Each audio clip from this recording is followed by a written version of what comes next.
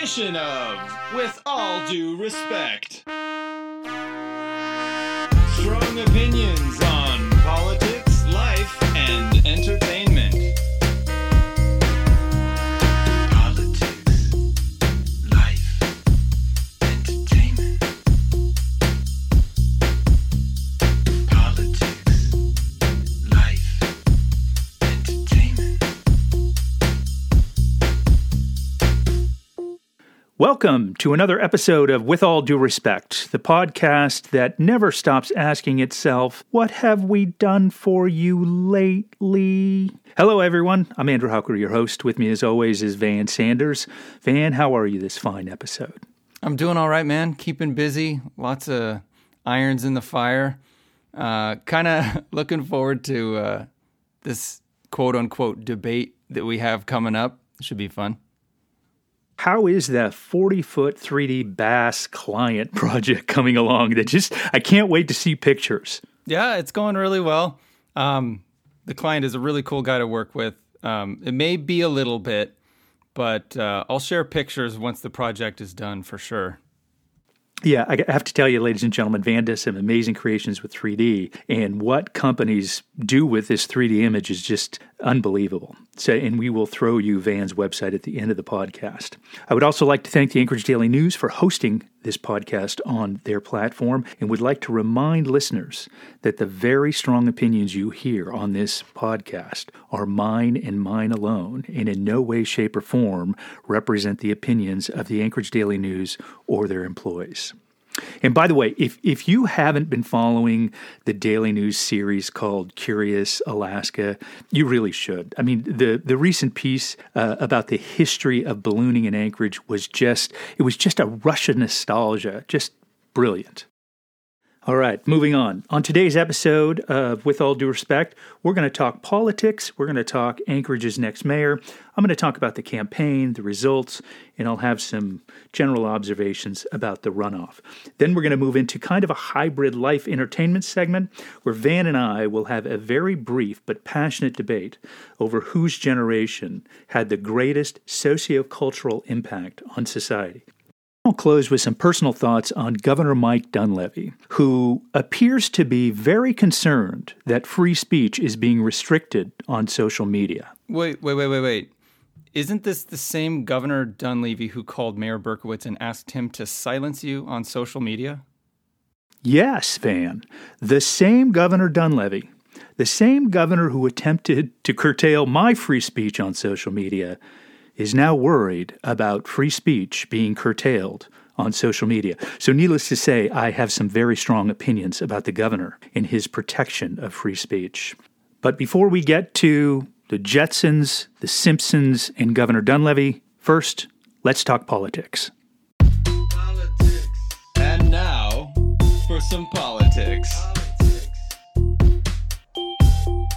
The race to become Anchorage's 9th elected mayor is too close to call. As of podcast time, a small amount of votes separated Forrest Dunbar and Dave Bronson, with thousands more to be counted. We knew this race was going to be close, and it certainly didn't disappoint.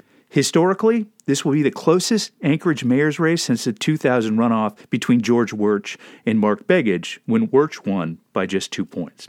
So, while we wait to find out who our next mayor is, let's talk about what lies ahead for each one of them.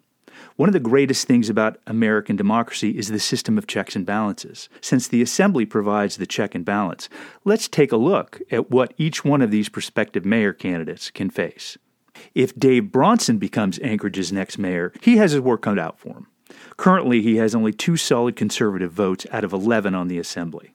So for the first year, a Mayor Bronson is going to be hemmed in. When you look at Assembly incumbents up for re-election in 2022, I can't see him picking up more than 2 seats, and one could very well be a wash because we add another downtown seat to the Assembly makeup, which typically leans more center-left. Even in year 2023, looking at incumbents that are up for re-election, I cannot see conservatives picking off enough incumbents to give Bronson a majority of the votes on the Assembly during his term. But as 2020 taught us, look, things can change quickly.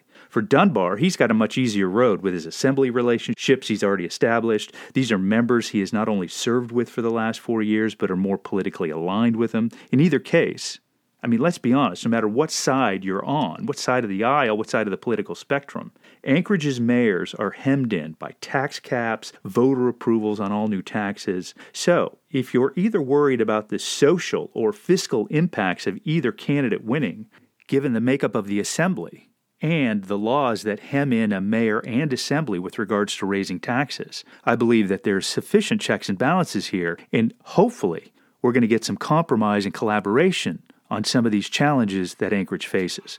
But I do want to say I have a tremendous amount of respect for every single mayor candidate who put their name on that ballot. Until you have put your name on a ballot and put your name and your reputation out in public, you have no idea what it's like. It takes courage, a lot of courage.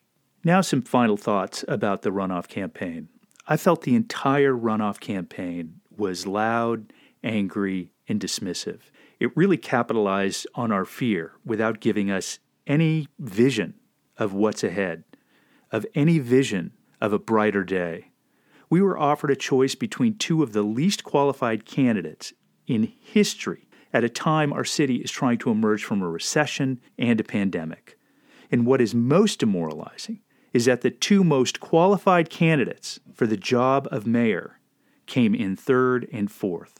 One of those candidates was Bill Evans, who, during the runoff, was under great pressure from conservatives to endorse Dave Bronson, even prompting what I have to consider the most embarrassing and weak-sauced editorial opinions I've ever read. Andrew Jensen, opinion editor at the Alaska Journal of Commerce, blasted Evans in an opinion editorial as a quote-unquote establishment Republican who should be endorsing Bronson. First, let me say to Andrew Jensen, until you've had the guts, the courage, the boldness of Bill Evans to put your name on a ballot, your opinion is meaningless drivel from someone who doesn't even remember their own prior opinions. Evans' response was not to endorse a candidate, but instead he published a list of qualities he endorsed in a candidate. I personally know how Bill Evans feels. In 2015, when I finished third in the mayor's race, I responded the same way. I felt, look, my voters had a choice to choose either Ethan Berkowitz or Amy Dembosky. They chose Andrew Howcrow, so they should make the decision. However, when Amy Dembosky and local Baptist preacher Jerry Prevost started throwing around baseless accusations, I felt I needed to weigh in. Look, as a recovering politician, I want to tell you this, that it is tough to put your name on a ballot, and it is even tougher to lose an election. So these harpy, whiny opinions and these comments on social media attacking Bill Evans, people, man, get a grip. Get a grip. And now, entertainment. All right, let's mix a little life and entertainment. Much has been written over the last few years about millennials and their generation. Of course, for those of us in older generations, we're always looking down on the younger generations. I mean, this dates back. Even Shakespeare complained that the kids today wanted to do nothing more than read sonnets. I mean, it's a generational. I was born directly on the demarcation line of baby boomer and Gen X. I feel I have one foot in each generation. Van is a millennial. Now, for the record, I am the father of two brilliant, amazing, hardworking millennials. So I can attest to their fortitude, their intelligence, and their commitment, okay? So, Van and I have worked together for years.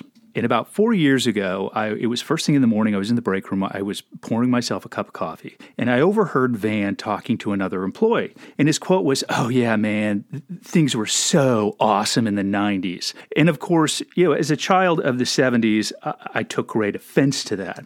So being curious, I pressed him to make his arguments. Why were things in the 90s superior? And it was at that moment we really kicked open the door to this generational debate over what generation's contributions were more significant, had a greater sociocultural impact on America. We have each made one selection from a specific genre, and we will have 60 seconds to make our argument to you. Today the topic is cartoons. I drew first, so I will go first. Ladies and gentlemen, I offer you the Jetsons. On May 25th, 1961, JFK pointed to the moon and said, "Yo, we are going there." That set off a decade of fascination with outer space and aliens and life into the future.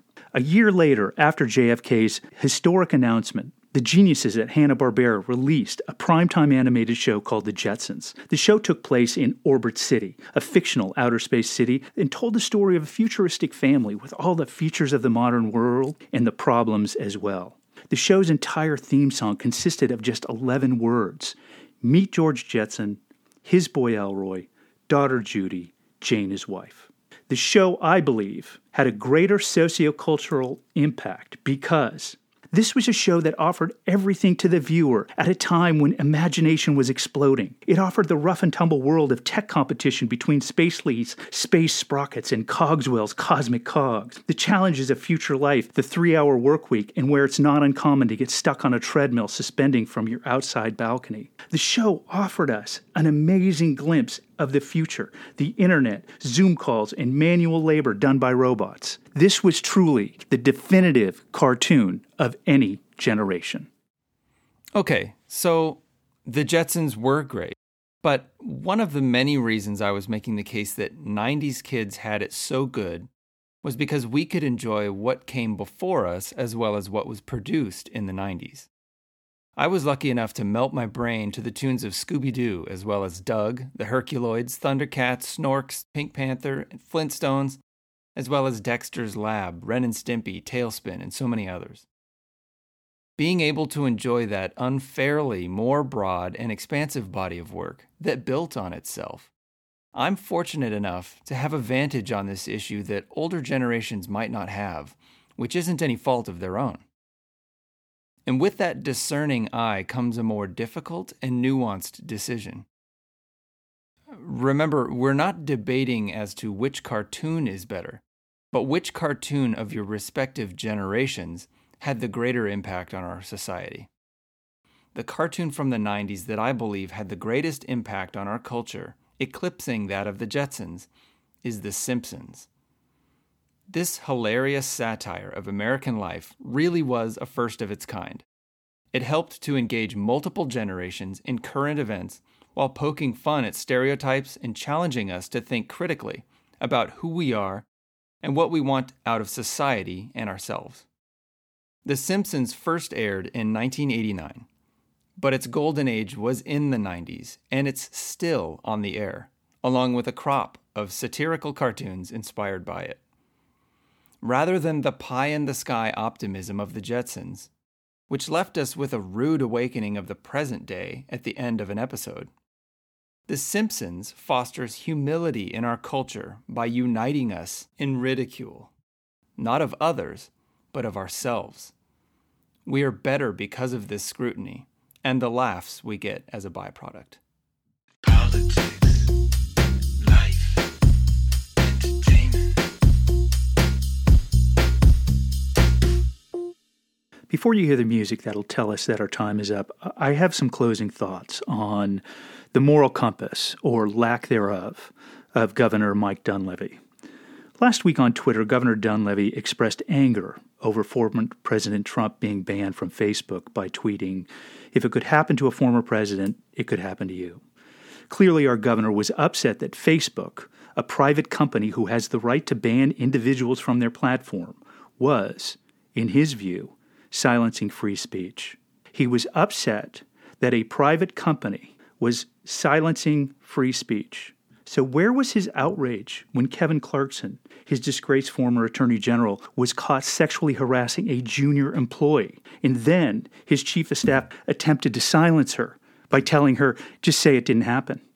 Where was his outrage in a state that leads the nation in crimes against women, domestic violence, drug and alcohol abuse, everything bad? Where was Dunleavy's outrage when his top law enforcement officer, his close personal advisor, tried to silence the media by lying that he had done nothing improper and there were no text messages on his phone, when in fact there were hundreds, and they were mostly very suggestive? Where was the governor's outrage for the single mother of two who was struggling to keep her job and raise her kids during this pandemic, and then was subjected to constant unwanted advances by his attorney general?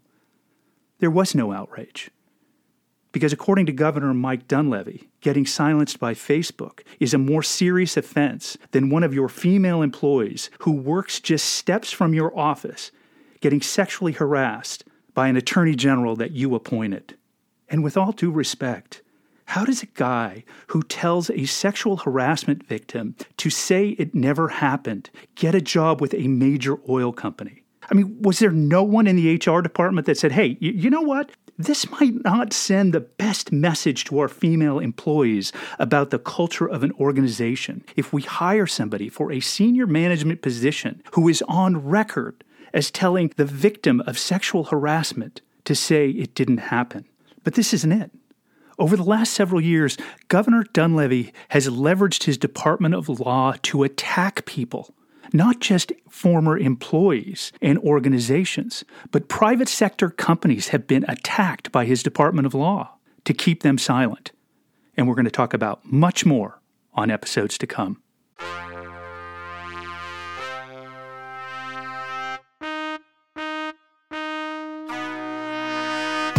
And there is the music, ladies and gentlemen. That tells us our time is done. We hope you've enjoyed this episode. Please join us on Monday. We are going to talk about a city sales tax and a state sales tax. And you need to listen to this podcast, if for nothing else, to be equipped with information that will allow you to make a better decision. Van, throw us those website deeds. Thanks, Andrew. Yeah, if you visit abodabobrand.com, that's ABODABOBRAND.com, you can see a little bit more about what I do and touch base with me. All right, so that is our time, ladies and gentlemen. We hope to see you here on Monday. Take care.